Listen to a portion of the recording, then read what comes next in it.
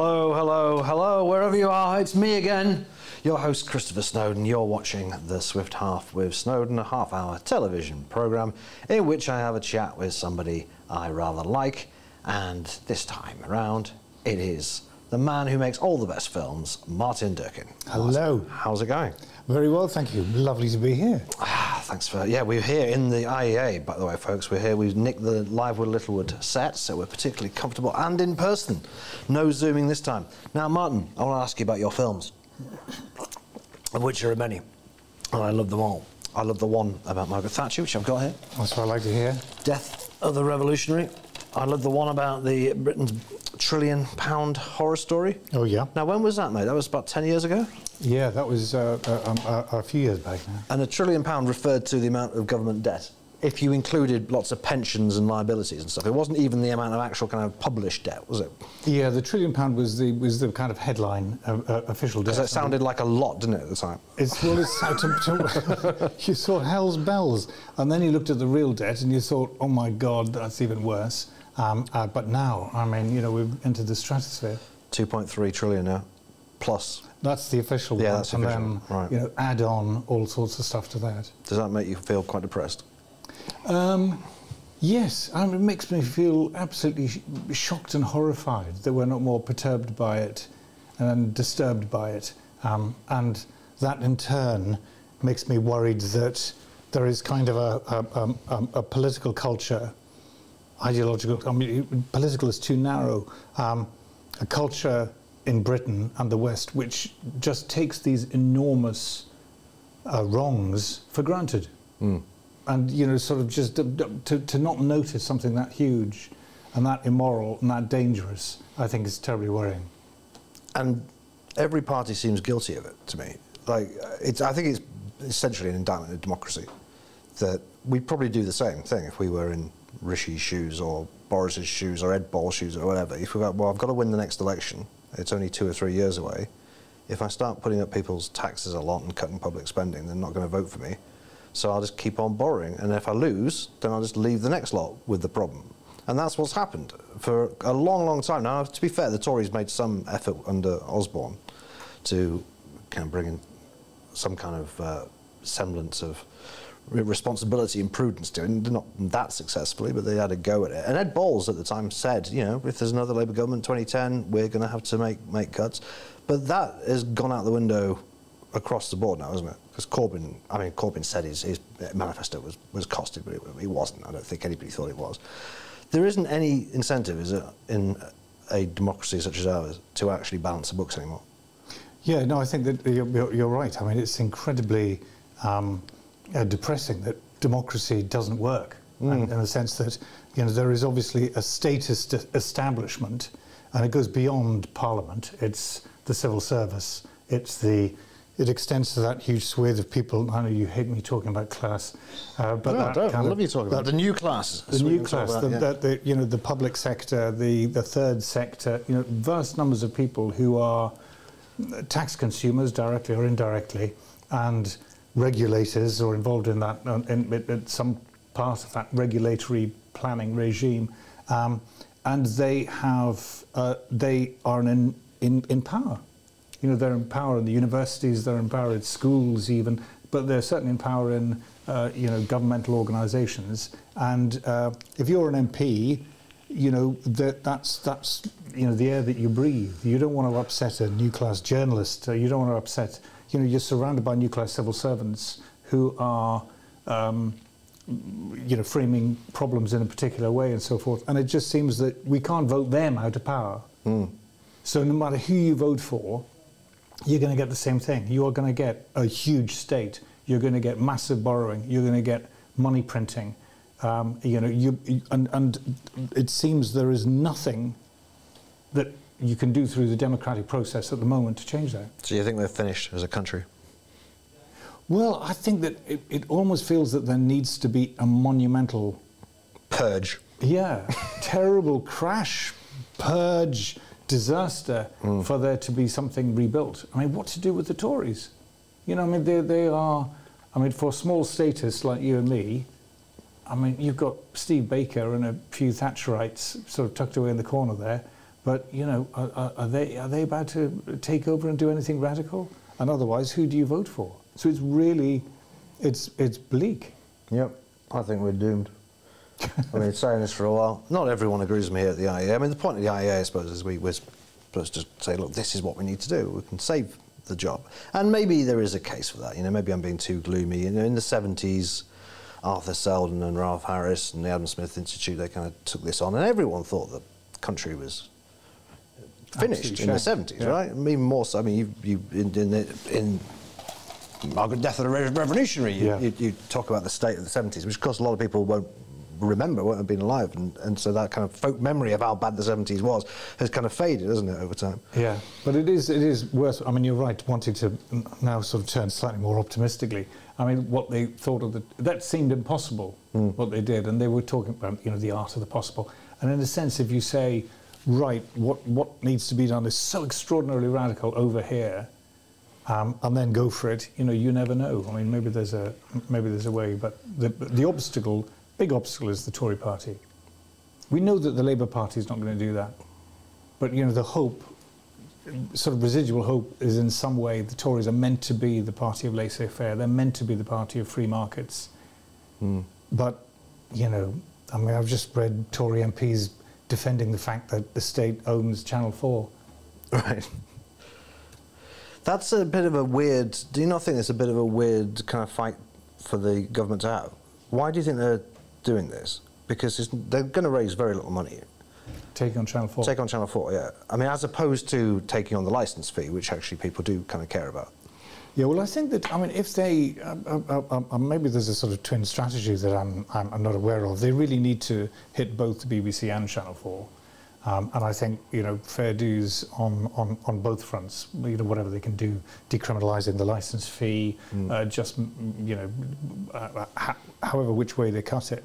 You know, there's really it's shocking that, you know, the BBC, I think by an insider of the BBC, head of news and current affairs previous, said that the BBC controlled 75% of news output on British TV and radio. I mean, a state broadcaster controlling 75% of news, I mean, that's absolutely disgraceful. And by state broadcaster, I mean that it doesn't necessarily reflect the views of the government in power, but it does reflect the statist views of the people who work in that organisation. And that is, you know, utterly, you know, disgraceful. And why is Channel 4 still in public ownership? You know, naked attraction, you know, showing men's bodies, you know, you know. But they used to show your documentaries, didn't they? They did, which was fantastic. Yeah. So they showed the global warming one, they showed the Margaret Thatcher one, they showed the £1 trillion horror story. Yeah, once before then as well. Yeah, Rise and Fall of GM, Environmental Nature, things like that. What was the last one they put out of yours? Thatcher one. I think it was. I did a film about Nigel Farage. Oh yes, yeah, I remember that. Yeah, that was a good one. Yeah. But you're right. There was a sense in which Channel 4, certainly in the past, still kind of remembered that remit that Margaret Thatcher had given it, that they've got to be counterintuitive and so countercultural, and they honestly assessed mainstream culture as being left-wing and woke and, you know, the stuff that it is, and felt obliged to put out stuff that was contrary to that. Not much. Yeah. I think I was about the only one who sort of snuck in, but nevertheless, some stuff. But they were putting your stuff out and hating every minute of it, presumably. Well, not necessarily. They had some really good individual commissioning editors back in the day. They had Hamish Makura and Sarah Ramsden and folk like that who were prepared to you know, go out on a limb and actually relished going out on a limb, you know, no matter what their politics were. Well, I mean, Hamish was a PhD geologist, so that's why he wanted to do the climate change one, because geologists tend to be skeptics by and large, because they see the kind of big picture. But yeah, there was a little moment in history where there were some cracks, but it hasn't been for a long time. I sort of get disheartened and stop trying, and then every so often I'll try again. I'm going to try with your excellent vaping smoking idea to get one past time. So I throw down the gauntlet. Channel 4, do you dare to have a film presented by Comrade Snowden on. I didn't say I'd present it. I think you should definitely present it. You'd be fantastic. Present all these. Handsome fella. Was it the Farage one that was at the straw that broke the camel's back, or did he just kind of stop picking up the phone? Or I think there was a slight sort of change of personnel in Channel 4, and they just tended to become more left-leaning. And also, I think culturally, there's been, you know, it's just become increasingly closed. I mean, you imagine with the advent of social media that things maybe are going to open up a bit, but no, I think there's been a kind of entrenchment. Yeah. And I mean, even with kind of global warming, I think the scope for scepticism now is far less. Yeah. It's just you can't get in there. Yeah, it's beyond the pale now. Yeah, I mean, we imagine, ordinary people, I'm sure, imagine that we live in an open society. I think that, you know, in dangerous, subtle ways, we don't. But speaking of things that are beyond the pale, your last two films, which I also love, have been about race in America and guns. Yeah. Quite controversial topics. What were remind me what the titles were of these? There was a Great American Race Game. Yep. And the Guns film has just been renamed, going to be launched in the US, and it's I'm trying to remember what it's called. Guns. Liberty, isn't it? It's not Guns and Freedom. It's Gunpower. Firepower to the People. Firepower to the People. Firepower to the People is what it's called. Could you give us a brief synopsis of both of the films for those who haven't seen it? Yeah, well, the race one was there was something about the whole racism thing which I thought wasn't at all right, because everyone was, you know, it's obviously so huge now, the battle against racism, but it struck me that this was riddled with hypocrisy and lies and double meanings and all that kind of thing. So I wanted to look at race politics in America to see what was going on. Yeah, there's a lot of history in it, isn't there? A lot of history in the film to try and explain why. I mean, the central argument is that a lot of people who are making the biggest noise about race at the moment, BLM and others, are not really fighting racism. They're not interested in combating racism. They're not interested in going beyond racism. They're using racism for cynical political purposes. And so we kind of unpack that and try and work out why, if that's true, and if so, why. And the guns one essentially says we should legalise guns. Yeah. Now that's where I beg to differ. I think I don't think we should let everybody go around with guns. Yeah, no, I can sort of see not letting everyone go around with guns, but I think that a level of gun ownership, kind of envisaged in the Second Amendment, I would argue strongly for. Again, I started making the film because I was in slightly two minds about it. Because on the one hand, intuitively, I thought, you know, being a die-hard libertarian these days, that seemed like a good idea. But of course, you mentioned guns, especially in Europe. Yeah. And they waggle their eyebrows and they say, oh my God, no, look at America and gun ownership and so on. So I just wanted to look at it sort of more closely and see what the arguments were. And actually, statistically, it's a really interesting argument because you have no correlation either within the US or historically with the prevalence of gun ownership and murder. Yeah, so and murder rate. Yeah. That's really interesting. So you have, for example, Switzerland that has one of the highest rates of gun ownership in the world, and it has a murder rate which is one of the lowest. I mean, half that of the UK. Finland and Israel as well, I think. Also yeah, you've got a lot of Scandi countries and things. Canada, you have really high rates of gun ownership.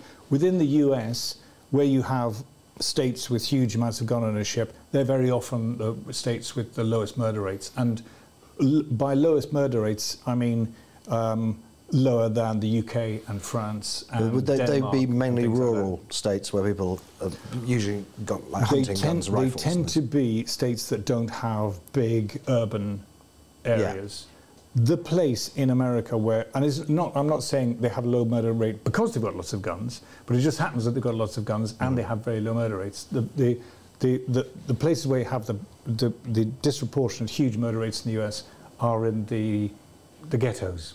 Urban ghettos, they're through the roof there. And so we look at why that is. And essentially, the gun murder problem in America is tied up with the welfare problem in America, how big welfarism really corrupted and poisoned a lot of these poor areas in America and led to a degree of family breakdown which is staggering and violent. And you use exactly the same argument in the Race documentary as well about welfare state. They're both kind of films about the welfare state in a way. Yeah, right. But we look at that, and then we look at the history of the Second Amendment and the long history of popular ownership of arms and democracy, right back to the ancient Greeks. And so you have, the Greek democracy emerged after the so-called Hoplite Revolution, where ordinary Greek farmers managed to get hold of arms. And Aristotle and Plato and others all observed that in Greek cities where the people carried arms, there was democracy, and wherever the oligarchy was able to disarm the people, there was oligarchy. But they would be like swords and bows and arrows, wouldn't they?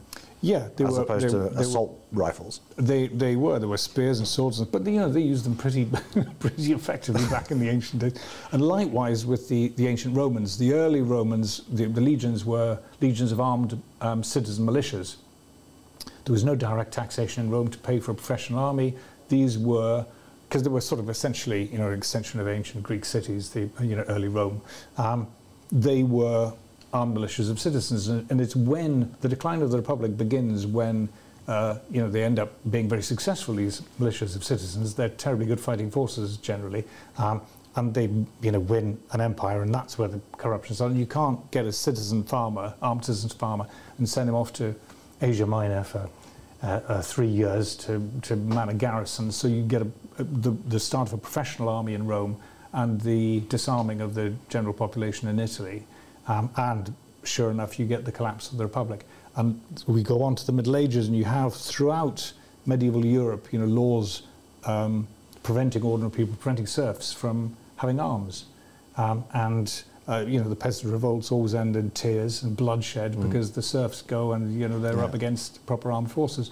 And the change comes. I mean, it's no accident that it's in England that they don't manage to create a standing army, and where they have to rely on armed militias of yeomen. And sure enough, that's where you see democracy. Likewise, in the Netherlands, you have militias of citizens rather than a standing army in the, under the king and the nobles. You get a republic. Switzerland, the same. You get militias wherever you find, and they knew this. The founders of the American, the American Constitution. Wherever you had countries where there was an absolutist regime with a standing army, then there was not democracy, there was not freedom. Wherever you had citizen militias, there was freedom, going right way back history, and that's why they were absolutely determined to make that the model for America. Right. And moving forward, we look at the 20th century, and communist regimes have been always absolutely determined to disarm the population, which is why they can kill millions of them. If everyone had guns, there's just no way in the world they could get away with what has happened in communist regimes. Likewise, the Nazis tried to disarm, obviously, other people they invaded. They wouldn't go into Switzerland, because everyone in Switzerland had a fucking gun. Literally every family in Switzerland had a great big bloody machine gun, and they weren't going to take that. I mean, the hills didn't help either, but nevertheless, that's what put them off doing that. And wherever they had populations where they weren't able to disarm them, in France, they suddenly had a resistance because lots of people had guns in France. In Italy, you had the partisans because ordinary people had guns. And I've said with Ukraine, if it's tricky joining NATO, don't join NATO. Just, when this war is done, every country beside Russia should have the equivalent of a Second Amendment, and like Switzerland, give every family, every household, a big bloody, a proper machine gun with ammo, and then, Russia ain't going to invade. You make a good case, but still I just think somehow it's not going to work having people in this country with guns. I like guns as well. I grew up with guns. I like shooting guns. And I would like to go around with a gun. I quite like the idea of being armed. It's just that the risks of everybody else being armed. Let's link it up with the size of the national debt. I want to, maybe that's the solution if we can't do it by democratic means. How do you mean? Well, I'm just getting a bit radical here. Armed uprising. Oh, you think so you genuinely think we'd be a freer country if we were all armed, or lots of people were armed? I think our freedom would be more secure if there was a common ownership of guns. Tell me about your Trotsky-esque past.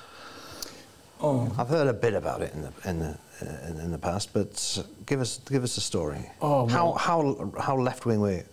Oh, very left-wing. I was very left-wing. It sort of started when I was up north, and I mean, at the age of 14, 15, I remember joining the Labour Party Young Socialists in South Shields and becoming secretary of the Labour Party Young Socialists at the age of 15. I don't think you were allowed to join till 16, but nevertheless, I joined early and then got involved in the militant tendency and various other sort of... Where did this come from then? Do you know, I think, looking back, it was kind of, effete romanticism. You know, Marxism had this kind of... You were reading a bit of Marx at the age of 15? Yeah, no, I remember first getting Isaiah Berlin's book on Karl Marx off the shelf and then thinking, this is, really sexy. And my family was vaguely left-wing and... was Berlin pro-Marx?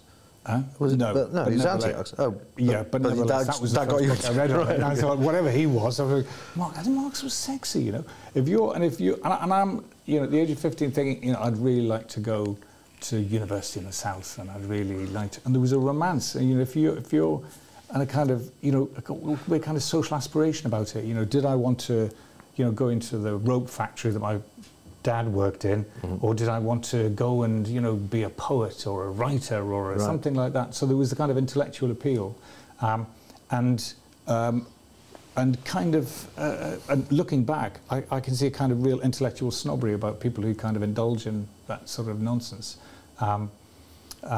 Snobbery in what way? Well, you kind of, it's all a bit superior, and you're thinking on a higher plane, right? Yeah, and you're morally superior, and you're mixing with, sort of, romantic leftists through history, and it's, you're with Trotsky in Mexico, and you're mixing with Frida Kahlo. It's all that. It is quite pretentious, Marxism in general, and particularly post-Marx. I mean, Marx you can more or less read, and it's not too bad, but the post-Marxists are deliberately. And I had a cashier with the teachers at school, because I was, the sixth former who was a Marxist, and you go to university and you can get the girls. You can't get girls if you're going to be a young Tory, obviously. They won't get anywhere near you. But if you're a commie, there's a kind of, in those circles, and that if you're in the intellectual middle class, you want to be a leftist. Yeah. You want to do that. And I mean, looking back, obviously you say it's for the workers, but actually it's just, romantic status, romantic intelligentsia wank, And how deep did you get into this? I'm very deep. I've got bookshelves worth of ridiculous books that I've spent far too long reading on, I don't know, Karl Korsch and Althusser and Lukács, everything he wrote, and, on Marxist economics and philosophy and politics. I wasted so much time. Hegel, the lot. But in a sense, it made the switch when I finally realised, this is all bollocks. The transition was all the more radical. Yeah. I think I'm all the more now intolerant of the left and than I might have been had I not gone through that. Is there nothing you take out of that literature which you think, OK, that was a good point? Do you think it's all rubbish? I think class analysis is useful. Yeah. And I think that, but everything, the Marxist use of it was all wrong. So, they think that working class are anti-capitalist. No, they're not. Absolutely not. They've benefited enormously from industrial capitalism. They've benefited enormously from mass production. They benefited from it, and they think that Marx thinks that the petty bourgeoisie and all the rest of it are pro-capitalist. Nonsense. There's a big section of the petty bourgeoisie who are the anti-capitalists, of which the Marxists all belong to that class, the new class. The commercial middle class, the commercial petty bourgeois, they're pro-capitalist. They're the Jeremy Clarkson loving, estate agents and car dealers and all that sort of thing. And you have the upper classes who historically have been very anti-capitalist. The use of classes really Marxists didn't invent it, but nevertheless, that thinking of things in terms of groups and their collective interests and ideas, I think is really useful. But the Marxist use of it is absolute codswallop. They tell lies with it. Yeah. Every now and again, I pick up Capital to try and read another 50 pages or so, before I die, and I just find it impossible because it's not unreadable for that period of time. It's okay, you can kind of concentrate and get on with it. It's just from the very start based on a false premise, and then he puts another false premise on top. The whole Labour theory of value and so on. It's all rubbish. It doesn't make any sense. It's all rubbish. There's great important passages where they say capitalism will lead to the immiseration of the workers. Because you had to be skilled before. The machines are going to take away the skills. You pay more for skills, therefore they're going to be poorer. that's the level of the analysis. And the division of labour, you know, these things are going to, because of the division, etc., etc. Of course, we're not poorer. Ordinary people are not poorer. And they say there's going to be this, you know, the machines are going to, you know, create masses of goods. Who's going to buy these goods? Obviously, masses of goods are not going to be produced if no one's buying them, or not for very long, 2 weeks, and that's it. It's all nonsense. I mean, it is absolutely all nonsense. But you have, and still have, in British universities and Western universities, piles of people who buy into this. You know, it is, the weird thing is, and that's where I think the class analysis comes in, because if you've got a class who's, you know, have a particular worldview, you can argue them to the counts come home, they're going to cling on to it for dear life. And if their worldview is, we want higher taxes, more regulation, bigger state, more powerful state, capitalism is evil, you can throw anything you like at them. You will not change their mind. You will not change their mind. If there's a Marxist sort of sitting here, you know, we can forget it. We can say to them, look, Marx said it was scientific socialism that workers would be poorer. He wrote that in the middle of the 19th century. Are workers poorer? I mean, you know. But most of these people haven't read Marx, I would assume. I mean, we tend to use the word Marxist of it by various people, but I don't think many of them have read the stuff. I think they just fall into the same, what is probably quite an eternal trap of just thinking that life is somehow unfair, and if we changed it in certain ways, then it would be fair, because there's exploitation going on. You know, I think Hayek explained this quite well, saying that, you know, we're really just born to be in sort of small tribes where we share things, and that feels right and normal to us. And so when we get into large urban, you know, large cities or whole countries, we're still reaching for that. We still think that's somehow the right way to do it, and anybody who makes a profit is exploited. I think that's an inherent feeling. They've sort of given up on unfair. I mean, now they've stopped campaigning for the working class, I think, effectively. And now they do Earth. So they don't say, if you read Piketty, he doesn't say it's unfair that all these people in the developing world have got salaries much lower than mine. I think my salary should be distributed there. He doesn't say that. He says it's unfair that people who work in academe, like himself, and the public sector are paid less than very highly paid people in the commercial sector. Those people ought to have their money taken away, and the public sector should be paid more. It's unrealistic, he says, to redistribute from people in the public sector like himself to much poorer people in the third world. And that is not what they mean by that. And in fact, if you look at... I thought it was a global wealth tax. Not to, to pay people like Piketty. Right. If you look at what these people write about the developing countries, you say that it's terrible that the developing world shouldn't make the same mistakes as the Western world. They shouldn't industrialise like the Western world. You know, you read Al Gore and he says, the lovely thing about living in one of these poor countries is much lower sodium in the diet, much less stress. Yeah, right. So, we're suffering from all this self-induced stress. Lucky them, have got a much more authentic, rounded, whole world because they haven't succumbed to the disgusting consumer society that we... In other words, they're arguing they should stay poor. And this is... But that's the sort of Marxist idea as well. He kind of romanticised the pre-industrial society, and Rousseau as well. Yeah, no, Engels in the condition of the English working class laments that, they're all in Manchester and, having a rare old time in the bars and gambling and just sort of shagging each other. And really, there were, not very long ago, in lovely rural areas, and if they were out of hand, the local squire who also ran the inn would sort of reprimand them and tell them off. This was the ideal for Engels. It's shocking what bollocks the left spoke before, but now, in fact, they've even given up on, before, the Reds would say, we're going to build a socialist society that will outproduce capitalism. Yeah.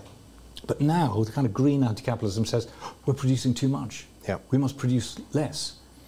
We're all consuming And that, too much. I think, is a direct result of communism and socialism failing. It's like, OK, we lost that game, so we'll try and turn that defeat into a sort of victory. It's like, actually, consumption is a bad thing and production is a bad thing. There is certainly that, although I think if you go back in time, that actually the game was never really, progress for ordinary working class people. It was really building a big state. Do you think so? You think it's always been totally self-serving? Yeah. It was obvious very early on that socialism wasn't going to deliver riches, but that was not the game. it was to deliver a really super strong state. Martin, I think our 30 minutes are up. I haven't been looking at my watch, but I suspect it's in that neck of the woods. Very interesting talking to you, as always. Thank you very much for coming on the show. I'm just going to do my piece to camera to finish now. Thank you very much for watching at home. We'll be back in a couple of weeks. Thank you especially to those of you who are good enough to donate to the IEA. If you'd like to join their number, then you can donate at iea.org.uk/donate or patreon.com/IEA London, and you have a cast iron guarantee that we will not dox you. We will not tell people your names and addresses. No matter how much people ask who funds us, we will never reveal, unless of course you want to shout about it yourselves, which you may well want to because you'd be doing a wonderful thing. I've been Chris Snowdon, this is Martin Durkin. Thanks very much for watching. We'll see you next time on Swift Harper Snowdon. Well, if you enjoyed that conversation, why not watch one of these other videos? And while you're here, remember to hit the subscribe button and the notification bell. That way, you'll never miss out on a single IEA broadcast.